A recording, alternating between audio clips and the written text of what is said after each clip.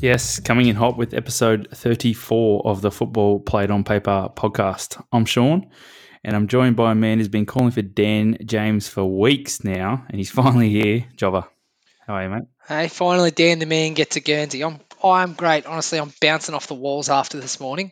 Couldn't believe it. We got one of the legends of management and Marco Bielsa going head to head, and I think Wow. everyone knew what happened. Nice to see Sir Alex in the crowd, and you've been calling for Dan James for weeks, and here he is, and look what he does to your team. What a performance. What a performance. So, look, let's get into it. What's the flavour of the pod today? Flavour of the pod, we've got opening questions, then we're into some weekly happenings, a bit going on, and coronavirus put us down last week, but we're back. FIFA World Pro to cover. EPL review, big set of games with a couple to come. Then we're into the League Cup review, touch on Rogers multi, and then into socials. Let's go with the opening question. What have you got for the boys? Just first thing is it's great to see the Carabao Cup back. I've just had a refreshing can of Carabao now. Going to be up all night. I love those Thai energy drinks. You know that. So we're bringing in the festive season, and like this one was pretty simple this week. So it just got me thinking: which current Premier League manager would make the best Santa Claus, and who would be the best Grinch? Well, I'm lucky enough to have Fireman Sam back in the Premier League. He's come back to fight a fire at West Bromwich Albion, and so you can't really go past Santa and not give it to Big Sam, can you? So Big Sam is my Santa. And the Grinch, I've gone with Ollie. Oh, come on, mate! He's the baby-faced assassin. He is, and he's got a bit of an elf look about him, and so from the elf, I sort of fell into the Grinch type space. So those little weird ears, and I think something's going on with his eyes. I think maybe they're too close together. Who have you got for Santa, and who have you got for the Grinch? So Santa I thought was an easy one too, but I didn't go with Big Sam. You went for the physical. No, I went for Roy Hodgson. Because he's obviously already given a great gift to Liverpool, shipping 7. But the thing what I liked about Roy was he's seen it all. Same as Santa. Santa sees everything. Mrs. Claus keeps him in line. Roy has seen it all. He's so old. He has seen everything you could possibly see. So I thought Roy sees all, knows all. He would do the right thing. You sound like a bit of an ageist, but yep, keep going. No, I'm going to get back to Roy soon. The Grinch, also an easy one. Sean Dyche, because I think it would be hilarious to hear his voice on the Grinch. I was actually watching the recent cartoon remake, and the whole time I was thinking, imagine how good this would be with Sean Dyche's voice on the Grinch. Hey? Time to watch the Grinch movie. A busy day. Yeah, I was bloody flat out. Oh, stolen Christmas again.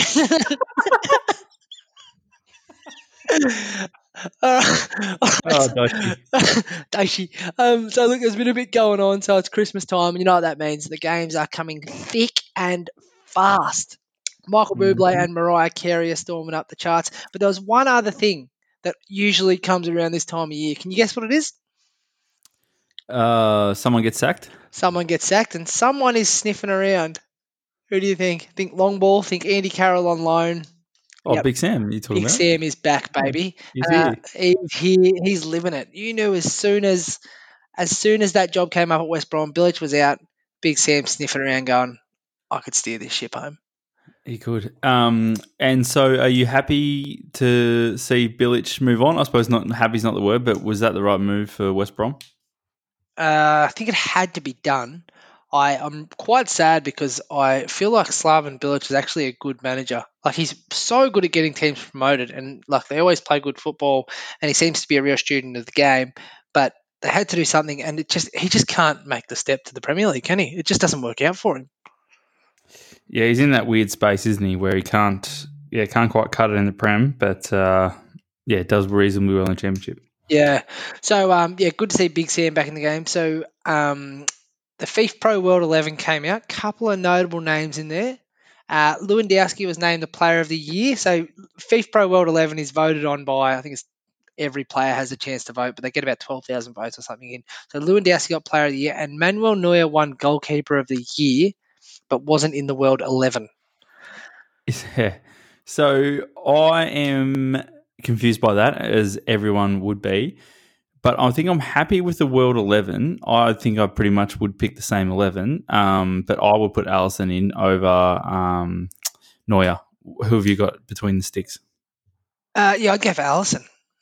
I think I would go for Alisson over Neuer. I just think he's had a better year. Do you think Dele Alli was stiff to miss out?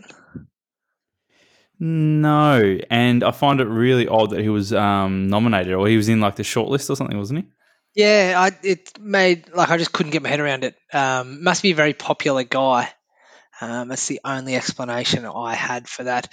But happy enough. So the other thing that we didn't get to touch on last week was it was good to see Danny Drinkwater back in the news. Danny is a former Manchester United and Leicester player, and he was a favourite of yours. But he's in the news for beating up a child in a game that Petr Cech actually played in as well. Did you see the tackle on Danny Drinkwater? I did. He's got every right, doesn't he? That kid not deserve a punch in the face, at least? Yeah. Terrible. Oh, that was a minging challenge. You forget about Drinky being back at Chelsea, don't you? But was so 21s, was it? 23s? Yeah, the kid was 16 apparently. Just finished his high school exams or something. But what a challenge. Bloody awful. Yeah. And Petr Cech with the gloves on. I mean, it's good to see he's moved out of the way and isn't in someone's spot trying to make it. Yeah, he's just keeping the helmet warm for the kids. So look, let's get into it. So massive week. Liverpool hit 7 and United hit 6. It really is Christmas now. Where else can we start? Crystal Palace 0, Liverpool 7. What did you think of this one? Yeah, well, Liverpool are just getting on a roll now. I think they're starting to separate themselves from everyone else. Like I feel as though that, they're sort of taking 2 steps ahead, and other teams around them seem to be tripping up or dropping points every now and then. The Leicester Cities, the Man Cities, and stuff like that. So yeah, I think they're really starting to separate themselves. They're starting to get some players back too. I mean, Minamino started and scored his first goal, which was nice to see him on the score sheet. Naby Keita back for Liverpool. Oxlade-Chamberlain come off the bench. Mane, unbelievable form, and got his goals. And then did you see him coming off his reaction? I did. And then Mo coming on, and he just looked $1 million when he come on. But I suppose the couple of goals, we can't talk about them all, but a couple of goals I want to talk about is Firmino's first touch for the first goal and his finish. And then I think he got number 6 as well, another magic first touch. So ball whipped across from Robertson, and just how deft that touch was for his first goal. Doesn't Firmino just look a different man this week after his performance against Tottenham? Like he just seems to look great. Like you see that smile, and he has the most irresistible smile in the Premier League. He just seems so happy. Yeah. Great teeth. Yeah. That whole goal was ridiculous. So we're talking goal 3 here. So we're skipping over his little cheeky pass to Mane for the lash home. So Firmino starts the move with a really good ball, bouncing uncomfortably, clips it out to Andy Robertson. Robertson just doing his thing, trotting along wide. And then the ball in from Robertson was exquisite, and the touch from Firmino was ridiculous. It was, and you've probably got questions of the 2 centre-backs. Like Firmino just ran from in his own half into the 18-yard box unchecked between the 2 centre-backs. I mean, yeah, you can't take much away from the touch and the finish, but I would like to see some sort of contact on him or someone getting close to him. But it was weird, wasn't it, watching Palace? Because Palace are normally quite savvy in defence. Like they don't normally get ripped apart by the break, but I think Liverpool were just that irresistible. Yeah, a bit out of character from Roy's boys. It was, yeah. I don't know why they thought all of a sudden they could play football. Little chance for them to get back into it with when Ayew ran down the side, and I think he had a cut back to Zaha. I think that was probably earlier on. Little chance. I don't know how they missed that. That was disgraceful from Ayew. Cut it behind Zaha, and Zaha did not look happy with Ayew either. No, but they should have been back in it. But yeah, by this, back up to third goal. That third goal from Firmino was ridiculous. The fourth goal with the pass to Jordan Henderson from Alexander Arnold. That was a stunning goal. Nice. Yeah. Henderson's flying too, isn't he? Yeah, he's in good form and he's kept fit pretty well. I know Liverpool have had some injuries, but he's been pretty much consistent. I know he had a little hamstring tweak recently, but apart from that, he's pretty much played every game. So I mean, they need him, and there's fierce competition in that centre midfield spot, and he'll get one every time, just based on his leadership, I think. But that that was the goal where it got cut back and Henderson whipped it in. I think that you're right with saying that was number 4. But I love the shot of the bench. I've got that here. I've got a note here that says pans to Roy, and he's like muttering to himself. Yeah, but he's got this like weird smile on his face where he's just going like everything they hit just goes in the top corner, and he's just got that look on his face like what do you do? Like I can't do anything at this point. Everything they hit goes in the top bins. There's not much you can do. No, so they weren't done at this point either. So Mane's had his little tantrum, and I think if I was Klopp and I saw Mane have that tantrum, I wouldn't be upset about that. Like he's coming off because Mane's thinking, like, go stuff yourself, Klopp. I could have really filled my boots today. And you're bringing on the bloke I hate the most in the world in Mo Salah. That was a very insincere high five. Good luck. Wasn't it? Over, yeah. So Mane's steaming, but if I'm Klopp, I'm like, good. I'll like keep that anger. Yeah, I agree. I think this has come up a few times, like on our pod and through other media, where I think both of those two sort of tread the line on how angry they get at each other through not getting a cut back or someone taking a shot on or when they get subbed on or off. But I think it's right in the healthy space still. I think if it probably goes any further, it moves into unhealthy and a bit, like not that conducive to a team operation. But I think at the moment it's fine. But I think if it winds back and you don't want them sort of not being very greedy either. So I think it's right in that sweet spot where I think it works really well, evidently. Yeah, so Klopp still rules the roost, I think is the most important thing there. So I suppose go on, and Mo Salah scores an absolute banger. The last one, ridiculous goal. Yeah. But at 7-0 and he's sort of not celebrating. Did you get Roy Hodgson's presser after the game? I got his presser, and that just carried on from that look on his face when they panned over to him when he was on the bench after all those goals were flying in. So they got Liverpool had 8 shots on target and scored 7. So if you're Roy, he's just saying what was his quote? If there's anything positive to take out of the game, I couldn't find it. Nothing positive is going through my mind right now. He said anything he says right now is superfluous. I love that he got that word in there, and she goes, there's nothing positive to take you out of it. Nothing positive going through my head right now. But Roy's going to be like, that was a blip, guys. We're not going to run into Liverpool in that kind of form every week. Move on fast. I don't even think he'd watch the video of that game. Yeah, it's one of those ones, isn't it, where you just say you put it down that Liverpool just too good for a team like Palace, and there's no value in dissecting that. You just got to say, well, they're operating on a different level, have a different budget, and we've got very different goals. Let's just put that one down and move on. There's less time we spend on that game, the better for Palace. Performance of the season so far? Yeah, just unbelievable. Yeah. Unbelievable. All right, so we move on with Liverpool firming up top spot. So we go over to their biggest rivals, I'd say, Southampton. They take on Manchester City. What did you make of this one? Were Saints a bit unlucky? I think so. So I've got a couple of talking points out of that, like in terms of how unlucky they were. But I want to start with Man City's lineup. So still no Sergio, injured, and then Jesus' finishing has been poor. So he got dropped to the bench, and they played Torres up front. What do you think of that? Fernando or Foreign? Foreign. I don't like it. No, I just think he's lost all confidence in Jesus, and Jesus' body language isn't great either. Seems to mope around quite a bit, and not in the way that Sergio Aguero mopes around where you're like he's going to explode soon. It does seem to be a bit of a mope about him. I don't like it, so I can understand him better.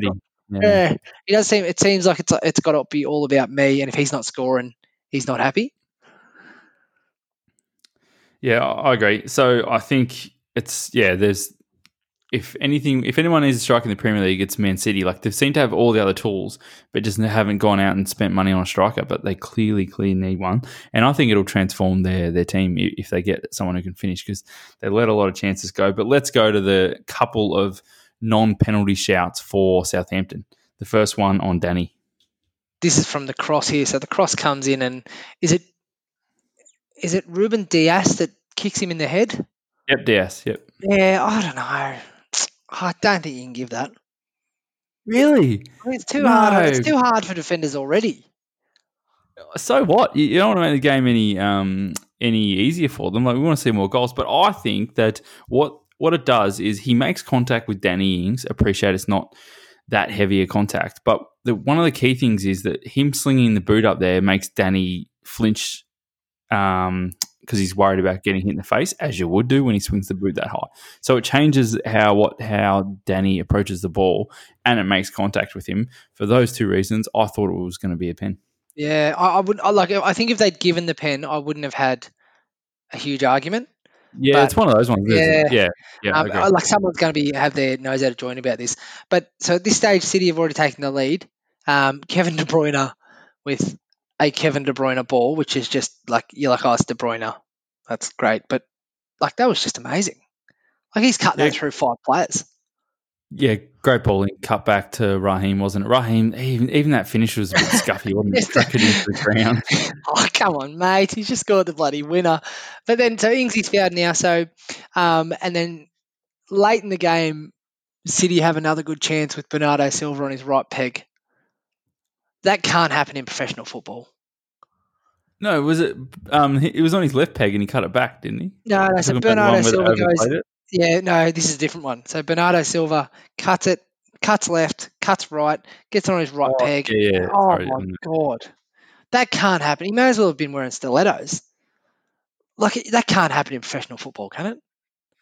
It just did. You just watched it. Oh, he is a good footballer, and I just couldn't believe what I was watching.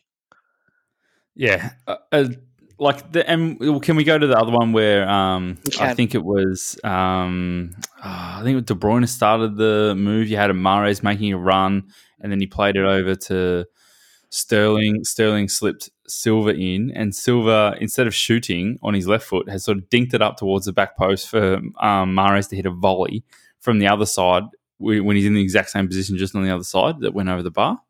He made the chance harder. Oh, just so much. They're just overplaying it so much and just overcomplicating it. I think the commentator said that as well. That it just seemed like So if you're Pep, are you on the sidelines clapping, being like, that's football, boys? Or are you Pep on the sidelines going, boys, just kick it in the goal like we've done all the hard yards? Or is he going, we're a beautiful team? No, I think he's looking for someone to be ruthless up there, and I think that's why he needs Aguero to come back. I think that's why he sat Jesus on the bench, and I think it's why they need to go to the market and buy a striker. I think it really will change their team. Having a finisher in their team who can play every week. I know Aguero is just, for as good as he has missed so much football over recent years through injuries.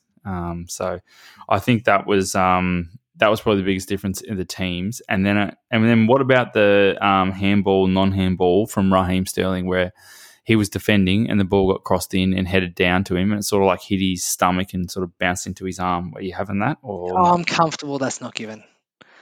So I'm comfortable that's not given, as you and I recently said. I'm comfortable it's not given in normal circumstances, but I think given the precedent that I've seen and some of the handballs I've seen, that's no different to any other soft as handball or a handball that's just been cracked into someone from a yard away either. So yeah, I don't think it's a pen, but given the current circumstances and the precedent that's been set, that has to be a pen. Yeah. So last notable thing from this game was Danny Ings injured again. Yeah, it was a hamstring. He thought it was grabbing his hamstring, but a knee from the earlier surgery he had. Like, what did he do? Yeah, I've heard. Ralph Hasenhüttl came out and said it's a hamstring, which I think is good news for Danny Ings based on his history with his knees. But it just sucks for him. Like, he was in such good form, and he just can't seem to catch a break. Yeah, he's at that age now too, where once he's had an injury, they seem to sort of trickle on and string together and sort of hang together. But I've got a couple other things I wanted to cover. What do you think of Man City's substitutions? So for many a times, especially from more so Klopp than Pep, we've heard about, we need more substitutions. You know, the little clubs have an advantage over us when they do this. They play smaller squads and stuff. He made one substitution. Yeah, but mate, it's in his budget. You can't just bring him on. He's got no depth. Okay, Aguero, Zinchenko, Mendy, Fernandinho, Mahrez. Scott Carson's on the bench. That's disgusting. He's plays in almost every other team. I remember Scott Carson at Charlton Athletic when he was an up-and-comer. And Phil Foden as well. Phil Foden as well. And the very, very last point I want to make on this is how bad were City's shirts? Oh, what is that? They get their shirts wrong all the time. Like their third playing strip every year just stinks the joint up. No good. So City up to 7th, still behind Southampton. But are City starting a bit of a run, or are you still not convinced?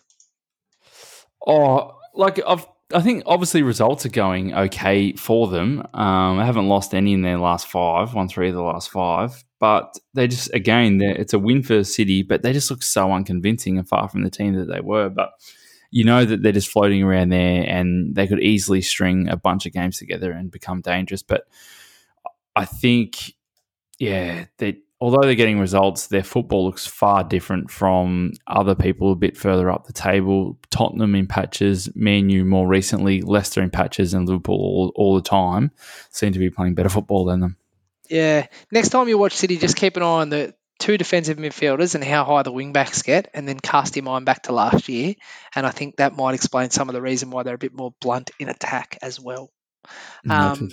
Yeah. So next one, let's move on to, this is the one you've been excited about. So Everton 2, Arsenal 1. So just give me like an overall feel, like you were saying off air, around how you feel about Arsenal right now.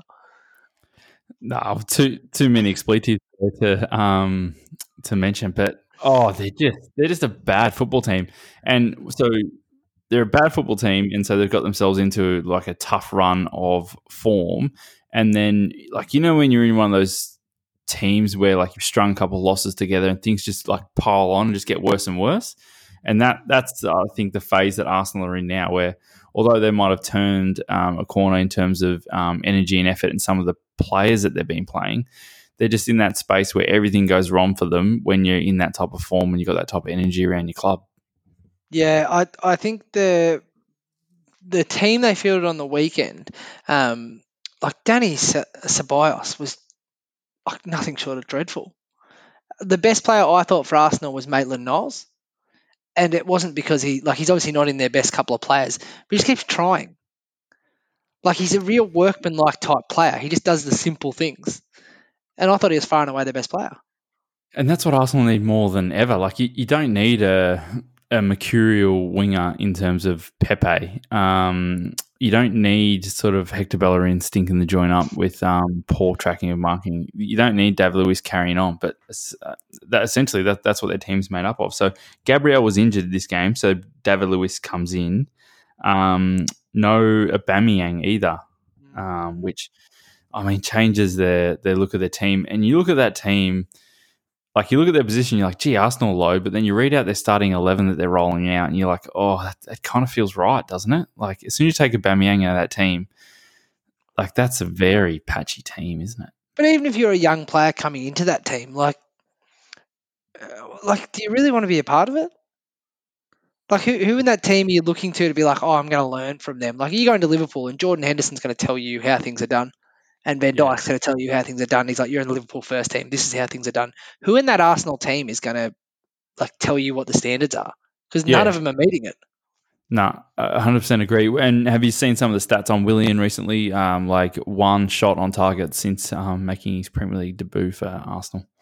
Yeah, just it's a horrible time at Arsenal. But look, let's talk about the match. So quickly touch on Rob Holding opening the scoring. Pretty unlucky for Rob, but these are the sort of things that happen when you're struggling, don't they?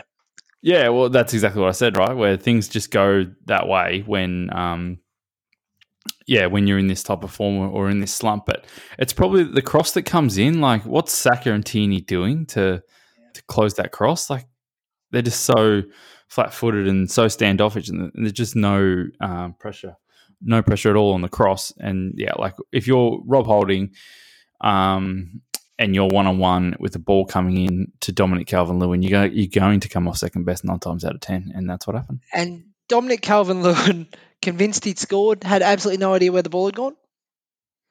I like his style, though. Ran off and celebrated. Like, that I knew that was going on, but I think if you looked at his face, he had no idea where the ball was. They're not going to check that. The dubious goal panel. We don't have VAR. But Arsenal got level against all odds. They got level through a Pepe penalty. Yeah, so no Aubameyang. So Pepe took the penalty. Nicely taken, nice and confident. And to be honest, it was probably a penalty. Yeah, no complaints from me. It was just Tom Davies just gets unsighted there. And again, Maitland-Niles, just a little bit of extra effort. That's all it was. To try and get on the end of it. And then Tom Davies just lifts him. So they're back in the game. Pepe tucks it home. Bit of toing and froing. But then in true Arsenal style, a 6'5" centre-back comes forward and they lose him. Oh, but what? But I want to talk about the marking. Why would you put Pepe on him? Pepe's on him at the start, like before the corner's taken, before Sigurdsson takes the corner. Pepe is supposed to be marking. He's standing close to him and like roughly in the vicinity of him. And then as soon as Sigurdsson takes his run up, that's it. Pepe's lost him. Yerry Mina comes across the face and strong header, nice goal. And he's a big dude, big bastard, and nice header, and that's the winner. So he is the biggest bastard in that team. Like, no doubt. I think he's like 6'5", right? So my question around that, is that a question of attitude, or is it a question of like Arteta's structure saying, okay, you go here, go here, go here? Because if you're Virgil van Dijk, the biggest bastard that comes into that box, Van Dijk's throwing his head up being like, I want Yerry Mina. I've got Yerry Mina. I don't think anyone in that Arsenal team's going to be like, oh, I'll get Yerry Mina. They're like, oh, I hope someone else gets him. Look how big he is. As bad as this is going to sound, I think it's both. So firstly, it's Arteta's fault that Pepe is on him. Really? Like, you know that he's not going to be the best man marker. Like, he's a mercurial winger, predominantly left-footed. He's not really going to track the other centre-back or the centre-back when he comes into the other box. So that's got to be on Arteta. But having said that, if the move is that Pepe marks him, like, if some guy's bigger than you, jumps over than you, at that point, I agree, there's not much you can do. But, like, at least have a handful of his shirt, like, lean on him, make it tough for him, try and get in front of him, try and do something. But Pepe's energy, so that's why I'm saying it's both. The first part's Arteta, why Pepe on him, and the second part is Pepe's, energy to get something on it. Yeah, I think in that respect, like, I know it's kind of old school, but, like, you feel as though if you're in Pepe's position, Yerry Mina should have to run over the top of you to go on the end of it. Like, that's what you should be like. This is the game you're playing. Like, you want to be out there. Like, you're like, okay, I have to do everything I can to. He shouldn't be able to coast forward and just knob one on. Yeah, but having said that, if he does do it and jumps over the top of you and win, like, there's not much you can do if you've got Pepe's physique and you're trying to mark Yerry Mina. But no, yeah. So Arsenal second half I thought was better from Arsenal, and they had some chances at the end there. Oh, we're going to talk about Pickford coming out flapping for that one. Oh, cat flaps Pickford. Surely his days are numbered. Oh, if he gets in the England squad, I'm going to be so disappointed. He's come out for a looping cross, which he should definitely take. And if he doesn't take, should definitely stay at home. He comes out, flaps at it, drops it down. And I think it was David Lewis who hit a volley into the ground and onto the crossbar. And Pickford got out of jail on that one. Yeah, that was very lucky. But Pickford did make up for it later. I think it was a good save from Saka on the cross, or Joe Willock maybe, as Arsenal were pushing forward. But you're sort of watching Arsenal and it was a bit frantic, but you sort of, in the back of your mind, you're like, they're not going to pinch one here.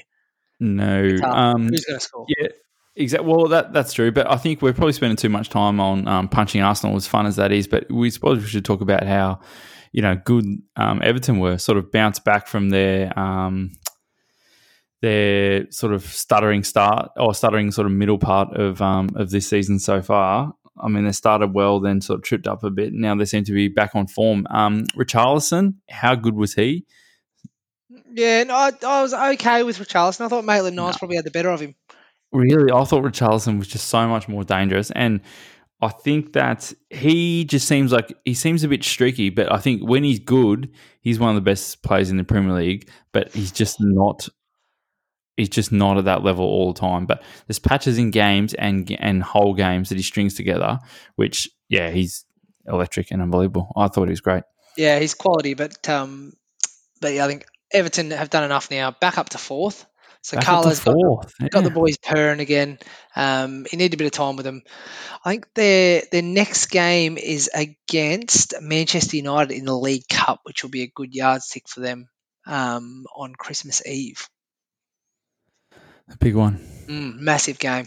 All right, so let's move on to the next massive game. So we have Newcastle 1, Fulham 1.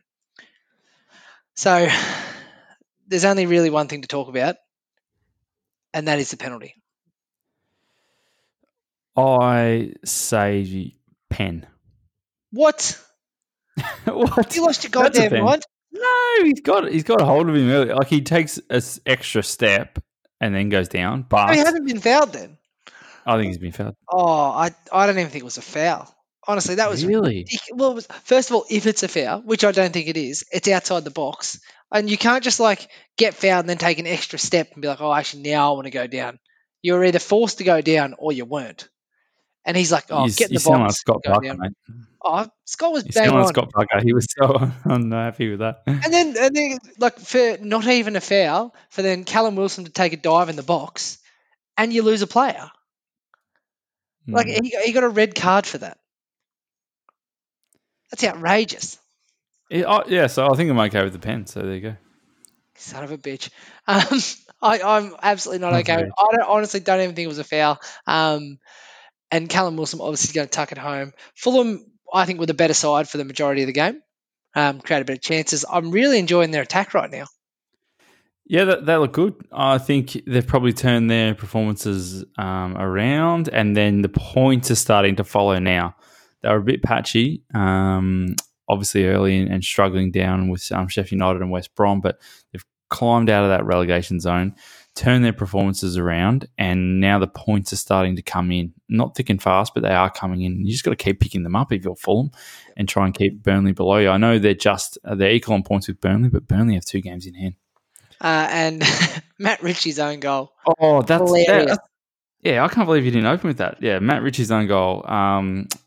Face shot, he goes down and ball goes in, and that is funny. He's slipping over too. It just makes the whole thing look better. Just whacks him in the face. I really enjoyed that, but I was steaming after that for that penalty. Just ridiculous. And Newcastle into 12th. So Brucey's boys sitting pretty. Fine. So you're Chris Wilder. You've got 1 point all season. You're thinking, game against Brighton, I'll see if I can pinch a couple of points. Wrong. John Ludstrom has other ideas. Oh, so red? That's red, right? No doubting that. That's a couple of reds. What was he doing? It looked like a tackle that belonged in the 80s. I think I've said it before. You know, one of those tackles you plan on like a Tuesday. He's black booked in. You think? Yeah, I'm going to absolutely levels. And I didn't realize how big he was, but they've already cleared it off the line twice by this stage. I think Basham and someone else cleared it, but that was always a red card. That was a horrible tackle. 6 yellows and a red in this game. Yeah, I don't have a problem with that, but it was a pretty uneventful fixture after that. But then Jayden Bogle pops up. Tucks one first home. First goal in the Premier League for Bogle. So nice to see him get his goal. And even though they had 10 men at that stage, Sheffield United took the lead 1-0. Yeah, and so I think before Danny Welbeck scores, Ollie Burke should have won him the game. Oh, man. He's got to finish that. Yeah, that's shocking from a striker. That's bad. Absolutely shocking. Brighton had 21 shots, but so that weight of pressure eventually came, and that guy Welbs tucks one home. Got a bit lucky. Cross come in, and the header back across sort of hit him in the chest, and he volleyed home from all of 1 yard out. But yeah, like Brighton's goal was coming, and to be honest, you could see Sheffield folding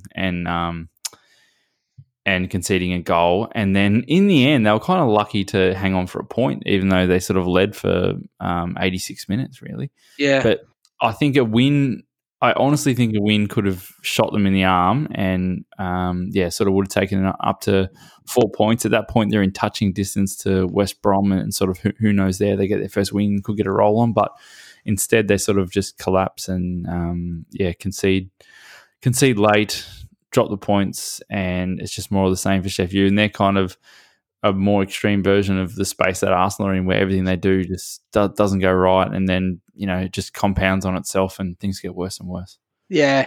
So 2 stats out of this game that everyone needs to know is Brighton are now winless in their past 11 Premier League home games.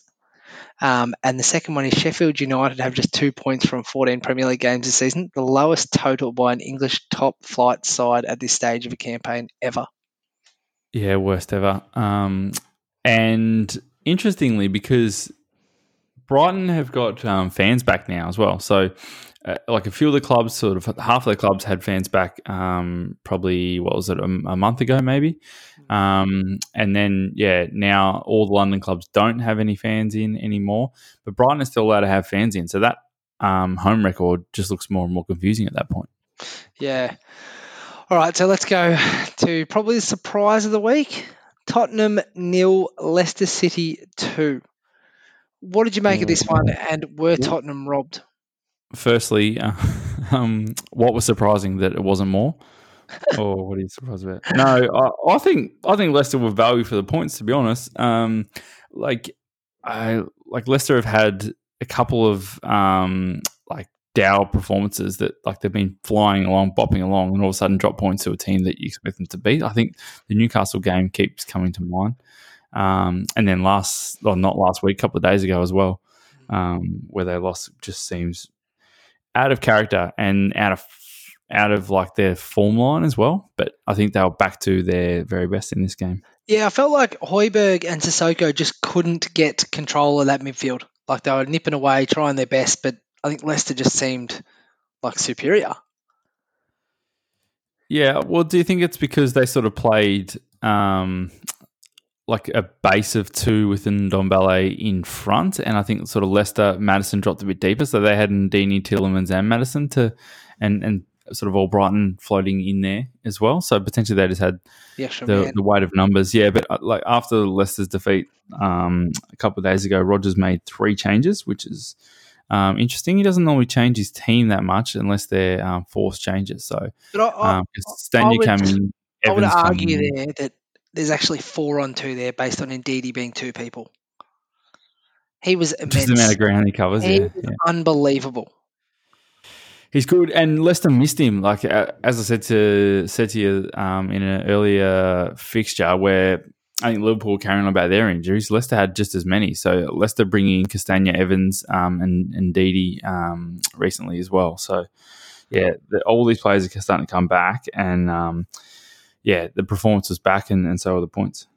So I suppose a big talking point of the first half there is I know you're a big Serge Aurier fan, but what was going through his head? Yeah, the character from Serge, wasn't it? He's normally quite rational. Doesn't fly into challenges, but he if you look, his head is down, and like he's not even looking. He's just like, I'm going to charge into the back of someone.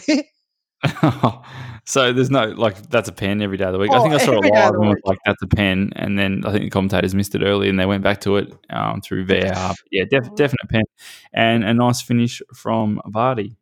Yeah, and then so crack on a bit, and then is it James Maddison's chance before or after the Alderweireld? Oh, before, but honestly, let the boys play. I honestly thought that was Jamie Vardy, like when I was watching it live. Yeah, when he just peeled off, I was like, oh, there goes Vardy. I was like, shit, that's Maddison. Great ball, great first touch, and an amazing finish. And it wouldn't have mattered if he was 2 yards, 3 yards deeper. He was like untouched and no one was near him at that point. So, like, I know he was like an armpit away, technically being offside, but in terms of like what impact that had, 0. He could have been like so much more offside. But I'll just read out Maddison's Instagram post at the end of it. Yes, sir. A result that was fully deserved from the performance. VAR out here. Get out of my life, man. Out here taking away festive goals because of an armpit hair was offside. Swearing face emoji. Oh, you don't need that in the game. So I'm glad they finally cleared up the offside rule. I thought it was a good call. So then we're still not finished with the scoring yet. Toby Alderweireld with a comical own goal. Vardy rises like a salmon, and there's nothing Toby can do. There's nothing Toby can do, to be fair, but it was a bit comical. But Sissoko was trying to track Vardy's run. Leicester were on the break. Ball comes in. Vardy jumps over Sissoko, heads it into Alderweireld, and then OG and Alderweireld looked rather embarrassed. But like Tottenham just pushed too far forward, and the worst thing you can do to Leicester is push too far forward. They will catch you on the break. And that's what happened. But my favourite moment of that goal there was the look on Hugo Lloris's face when he realised he was going the wrong way. Time seemed to slow down, because he's looking over his shoulder and he's like, oh no, I've got this completely wrong. Oh, when he's come out, he's ducked under it. Yeah, I see what you're saying. I really enjoyed that. But no, 3 more points for the Foxes. So that leads us into a tantalising Boxing Day fixture against the form team in the competition, Manchester United. It does, and Leicester in form at the moment too, so that should be an absolute cracker. But keeping Leicester a clean sheet was Casper. Some big saves, got a big hand to one header late on. The other thing with Spurs I want to cover is Gareth Bale. At what point are we putting his signing down to being a flop? Is it too early? Or is it just leaning that way at the moment and he's got time to wrestle it back? What are your thoughts?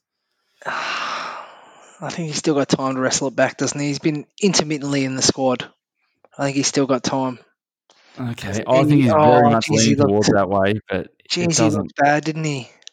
He just looks like a golfer or something. I don't know what it is. Yeah. That's easy, mate. That's low-hanging fruit. No, he just looks underdone, and you can't look underdone in December. Yeah, I mean, he's got no excuses, really. I think unless he's had injuries via training, I'm not sure what is his problem. He can't seem to break into the team.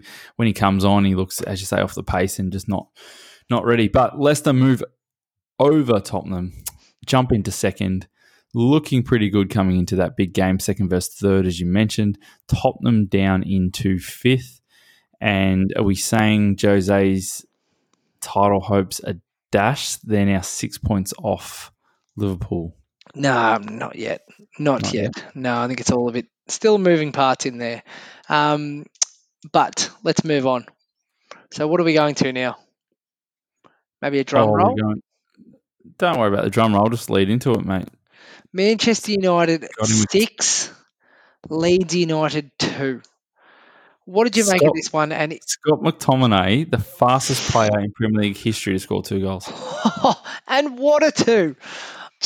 I just don't think we can give Scott enough praise. Do you know what the common denominator in both those goals were? The absence of a Leeds defensive midfielder. Don't need it, mate. Pushing forward. You got to play that Jogger Benito. The first one, what a strike.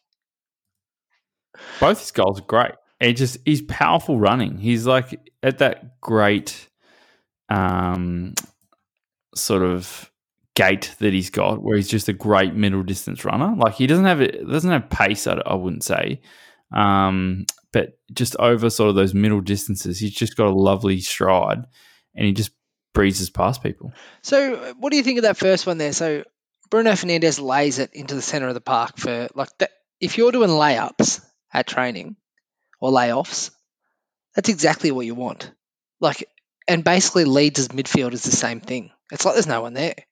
No one there, but I think it still took some finishing too. Oh yeah, great finish, but like that close to the 18-yard box, surely there's a body around there somewhere, like to get something on that shot. Like it was just way too much space 2 minutes into a game. As you say, they've just bombed on, haven't they? Yeah, they've already bombed. So then 2 minutes in or 3 minutes in, Scott scores an absolute banger, but he's not done. 1 minute later, I honestly thought that was Leo Messi on the end of that pass. That touch and finish. Oh, God. Bobby Firmino.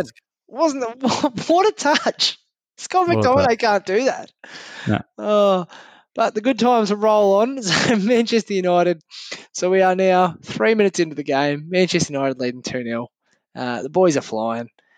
And we're not done. We are not done. Bruno Fernandes lashes one home. So again, a little bit too easy for my liking, the way that Manchester United move it up the field.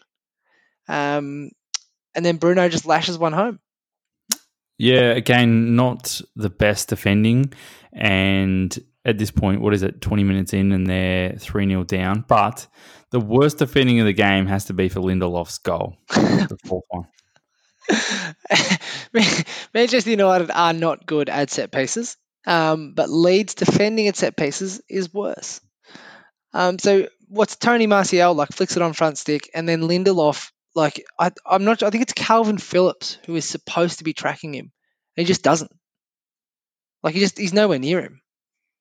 He taps it over. Is it Phillips or is it Harrison? Oh, they both got the man buns. It could be quite confusing. I thought it was Phillips.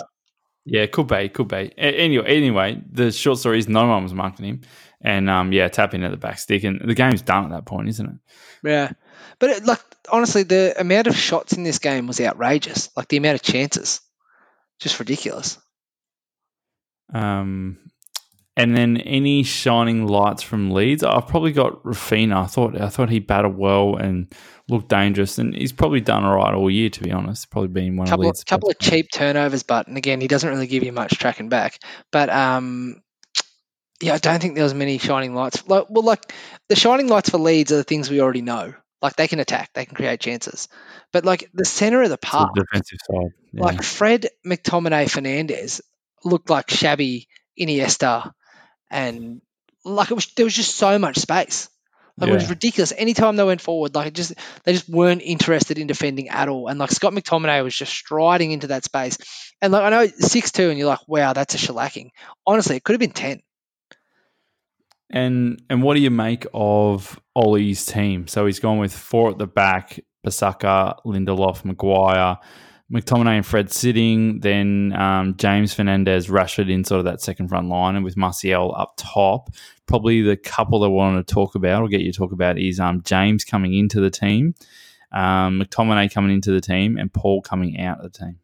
Yeah, I was very, very, very surprised at Dan James starting. I did not see that coming. It's obvious. Like I think Ollie was like, "Oh well, they're going to have most of the ball, and we know they're susceptible on the counter." We didn't know they were that susceptible on the counter, but I just would never have predicted Dan James starting. What do you think? And then, I was shocked by him starting, but I kind of think this feels like he shuffled his pack a little bit, to be honest, in anticipation of what's to come. So, I'm not sure what to read in Paul coming off and sitting on the bench. I think maybe it's just all too much too soon for him. He's only just broken back into the team. So maybe he just doesn't want to play him back to back to back in these games. But I think I was a bit shocked, Paul sitting on the bench. Yeah, it was a bit of a surprise based on the fact he started the last 3. Scott McTominay, again, I feel like he felt like Leeds were going to have a lot of the ball, and Scott McTominay is good at like that high tempo, high pressing game, and he can move the ball quickly. Like he's not particularly good when he's expected to create. So he just gets it, moves it on to the good players, get on with it. And Fred seems to be the player he likes the most in that centre of the park there. Yep. So in the theme of Ollie sort of trying something and then realising, holy shit, that worked, I'll stick with this forever. Does he pick this team again? Not necessarily in the Carabao game, but in the Leicester game? No, I don't think so. Shuffles the pack? Yeah, I think Greenwood comes in for Dan James. I think that if I was Ollie, I would think that Leicester City will probably let Manchester United have more of the ball. So you're probably going to see Paul come into that team. I think you're going to see Paul Pogba come in. Yeah, I wouldn't be surprised if Paul Pogba came in for Dan James and played that like pseudo left wing role he plays, and potentially Rashford goes higher and plays with Martial in like a 2. That wouldn't surprise me because he'd be trying to get like Paul on the ball to release Rashford and Martial. Yeah, I'm probably thinking that Scott comes out of the team, Paul goes into that role, James comes out of the team, and you put either Greenwood or Mata in there, because I think Leicester are going to sit deep and you need someone to sort of unlock them. I think Mata can unlock them, but Greenwood not necessarily has that pass to unlock them. I think if you played a team that push forward a bit, Green would be my man, but I'd probably go with Mata there. Just so I'm thinking he's probably got the key to unlock Leicester. Leicester are obviously going to sit deep and punch Man United on the counter attack with Lindelof, Maguire's, and Shaw's pace could be an issue. It'd be interesting to see if Tellez starts instead of Shaw, but I thought Luke Shaw was good, so it's going to be a tough selection for Ollie this week. Good news for Manchester United. They're up into 3rd. Leeds, however, down into 14th after a rather promising start. Just touch on Leeds. Are we thinking that they're a bit leggy as we predicted, or is it just a tough run of fixtures coming up against Manchester United and the like? No, and I don't want to criticise Bielsa because he's a hero of mine, but I think they're both leggy and there's structural problems in the team as well. Like the set pieces thing they need to solve. That's ridiculous. They shouldn't be going on this long with a manager of his quality, but they do look tired, and everyone now knows how susceptible they are on the counter. Like, he needs to change the style up, because I don't think they've copped 30 goals this year, the most in the competition. They scored 24, but like, everyone now knows they have a bit of a weak underbelly and they don't like defending. So like, Bielsa needs to like do something, because they haven't changed anything. We're 14 games in and they've copped 30 and he hasn't changed anything. I think they're going to get pulled into a relegation scrap with Arsenal. The first thing they've got to do is fix the set pieces thing. I think once they fix that, that'll really cut down on those goals and actually give them a chance to draw games and potentially go on and win games.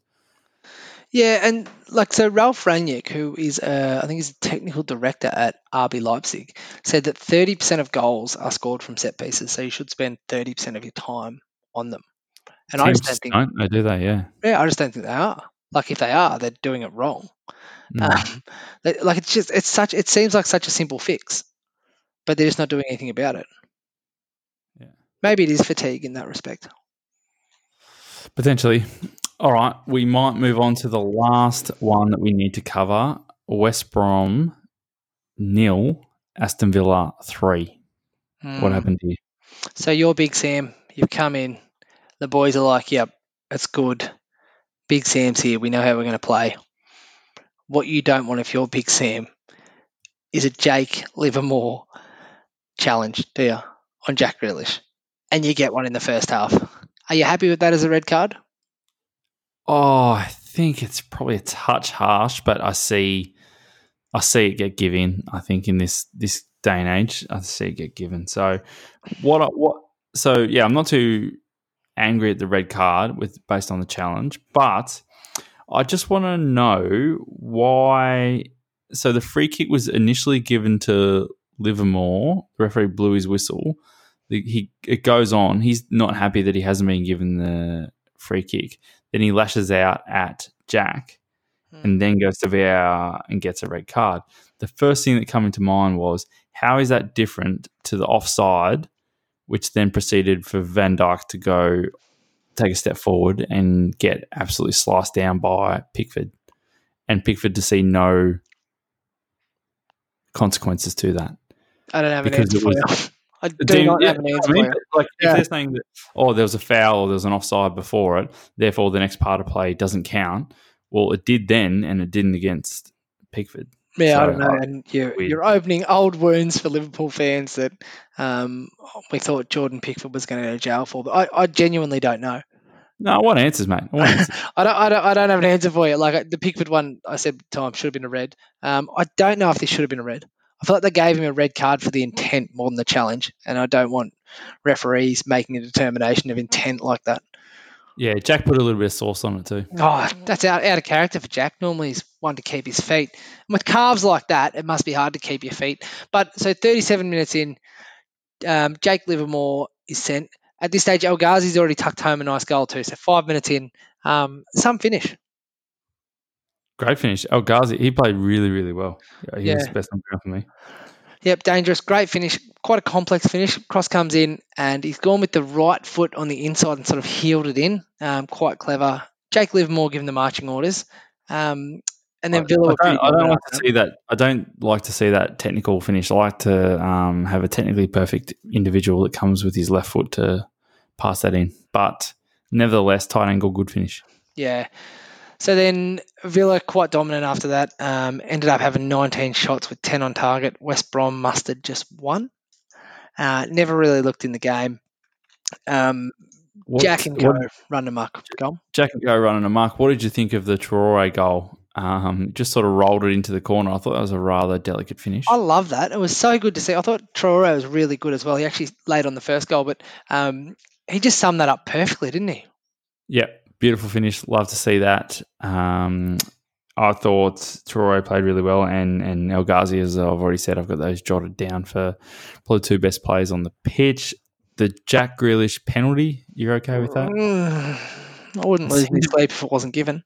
Oh, seemed a bit of like shoulder on the side of the body. Yeah, but you can't make a challenge anymore at all. No, so given that precedent that you can't tackle anyone ever, yes, that's a penalty. Yeah. And El Ghazi straight down the middle, nice finish, gets his second of the game. and Villa run out 3-0 winners, moves them up the table rather nicely into 9th, whereas West Brom still down in 19th, touching distance to Burnley, but Burnley got a couple in hand. So before we leave that fixture, are you going on record to say Sam gets it done, or are you going on the record to say Sam can't get it done? And I have to go on the record with an answer. Basically, yeah. I'm saying he picks up Andy Carroll in 9 days and West Brom stay up. Really? Yep. He's just so wily, the old bastard. He's a wily bastard. And it's going to be direct, it's going to be ugly, but they're staying up. They're not leaving. West Brom, they're not leaving. They're not fucking leaving. No, well, I think they're beyond the style, though, aren't they? Like, they're like, we need to get saved here. If we get saved using ugly football, so be it. I think they'll take anything at the moment. I think Big Sam is going to save them, and I'm basing that off history. When he took over Blackburn Rovers, they were in 19th. They finished 15th. When he took over Sunderland, they were in 19th. They finished 17th. When he took over Palace, they were in 17th. They finished 14th. So I think Big Sam, Fireman Sam as I like to call him, can get it done. I remember that Sunderland team vividly too. They were shit. I don't know how he kept them up. All right, so that was the last game of the week. So we've got 2 to look forward to. So Burnley take on Wolves and Chelsea take on West Ham. So Burnley, Wolves, who do you like? Wolves, I don't think Burnley will put up much of a fight against Wolves. All right, I'm tipping the upset here. I'm tipping Burnley to win. Really? That's interesting. Yep. No Jimenez. I still worry about where Wolves are going to get goals, and I think Burnley are right up for this. All right. And then in the London derby, Chelsea, West Ham, who you got? Oh, this is a tricky one, isn't it? Is Michail Antonio playing? That's the big question, isn't it? That's all I need to know.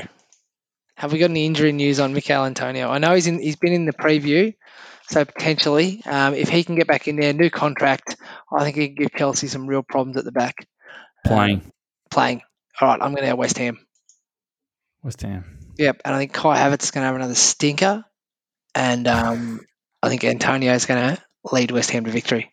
All right, well, I'm going Chelsea, so it looks like we are both going the opposite. So I've picked Chelsea, you've picked West Ham, I've picked Wolves, and you have picked Burnley. So we'll see who looks like a mug tomorrow. All right, so speaking of mugs, I've just finished a mug of Carabao after the can I cracked open earlier. So we move on to the League Cup. So you got Brentford versus Newcastle. Who do you like in this one? And can Brucey get himself into a semi-final? It's unlike Newcastle to go on any type of cup run. So this is nosebleed territory for Brucey's boys, but I think they can get it done against Brentford. What Brentford in Championship, I believe. Yep. So Brentford are unbeaten in the last 13 matches in the Championship. However, Newcastle's Premier League form has been pretty good. So I don't know a great deal about Brentford, but I think that Newcastle should have too much for them, surely. Yeah, we both agree there. I think Newcastle will get it done. So let's move on to Master, Pep, versus Apprentice, Arteta. Arsenal, Man City, who have we got? I feel like this one's pretty obvious, isn't it? I do not like Arsenal chance in any game, let alone going up against Man City. I think they're going to get absolutely battered here. What do you think?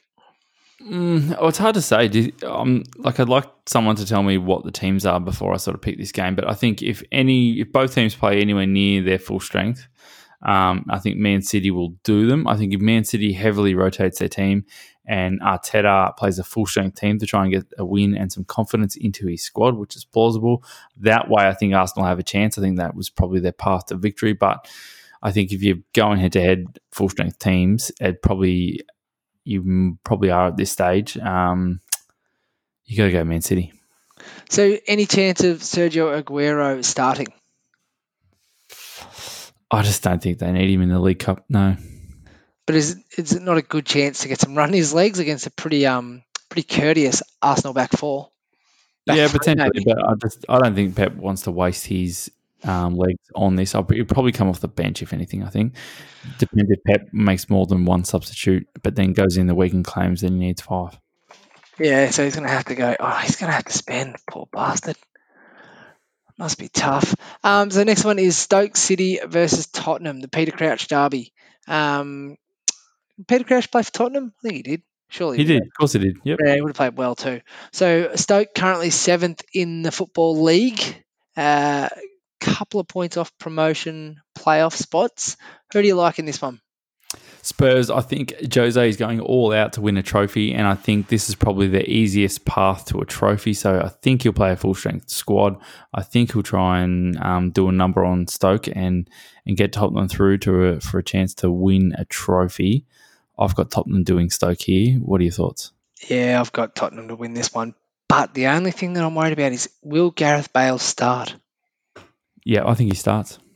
Oh, I reckon he'll play a full 90. Do you reckon he can? Do you think he can do it on a cold, wet night at Stoke? That is the big question, isn't it? I don't think he can based on the weekend. But look, it will be interesting to see nonetheless. Stoke coming off a 1-0 win at Blackburn, 0-all at QPR, 0-all at Derby. I'm tipping this one to be fairly dour. But not many goals in this one. No, but I think Tottenham will be able to get it done.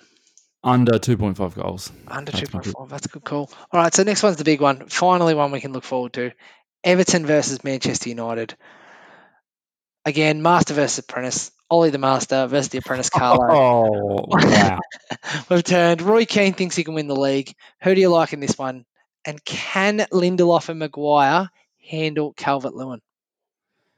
I don't think Lindelof and Maguire will play. I think they'll probably play Eric Bailly, to be honest, back there. But I think just the form Manchester United are in, I think they'll be too strong for Everton. I'd like to see Paul pull the boots on. That'd be nice. I think Ancelotti will play a full-strength team as well to try and get some silverware into Everton. But I think just the form man you're in, you can't go past them, I don't think. Yeah, I think Everton are going to win this because I think Ollie's going to shuffle the pack a bit because he's got one eye on Leicester City. I just don't think the League Cup is high on the priority right now, and they've got a bit of form in the league, and like you don't want Bruno Fernandes running around the League Cup when you're second or third in the league. So I think you might see, but I suppose there's enough depth in that side to not have an excuse. Like you bring in Cavani up top, you can bring in Donny van de Beek and a Dutch international. Mason Greenwood could come off the bench potentially. Obviously, Paul's been rested, but even if Paul Pogba doesn't play, like there's still options there. So there's really no excuse for not fielding like a good, strong lineup. Wayne Rooney Derby, is that what we're calling this? Or Phil Neville, maybe. I don't know who did more for the club. Yeah, I don't know. I think Everton are going to win this game because I think Everton will want it more. I think Manchester United will shuffle the deck. Right, interesting. Yeah, going against the boys. All right, so Rogers multi. Has he got a multi for the League Cup or is he going to save himself for Christmas? No, he said, I don't do League Cups or Carabao, so there you go. Doesn't drink Carabao. Yeah, right, that's his loss. All right, so if you want to get in touch with us, it's email footballplaydonpaper@gmail.com, Facebook Football Played on Paper, Insta @Football Played on Paper, Twitter @Football on Pods. Make sure you give us a review on Apple Podcasts. Give us a 5-star review too. Very important. We need it. That's all I've got. Very good. Strap yourselves in. Big Christmas coming. Full of games. See ya.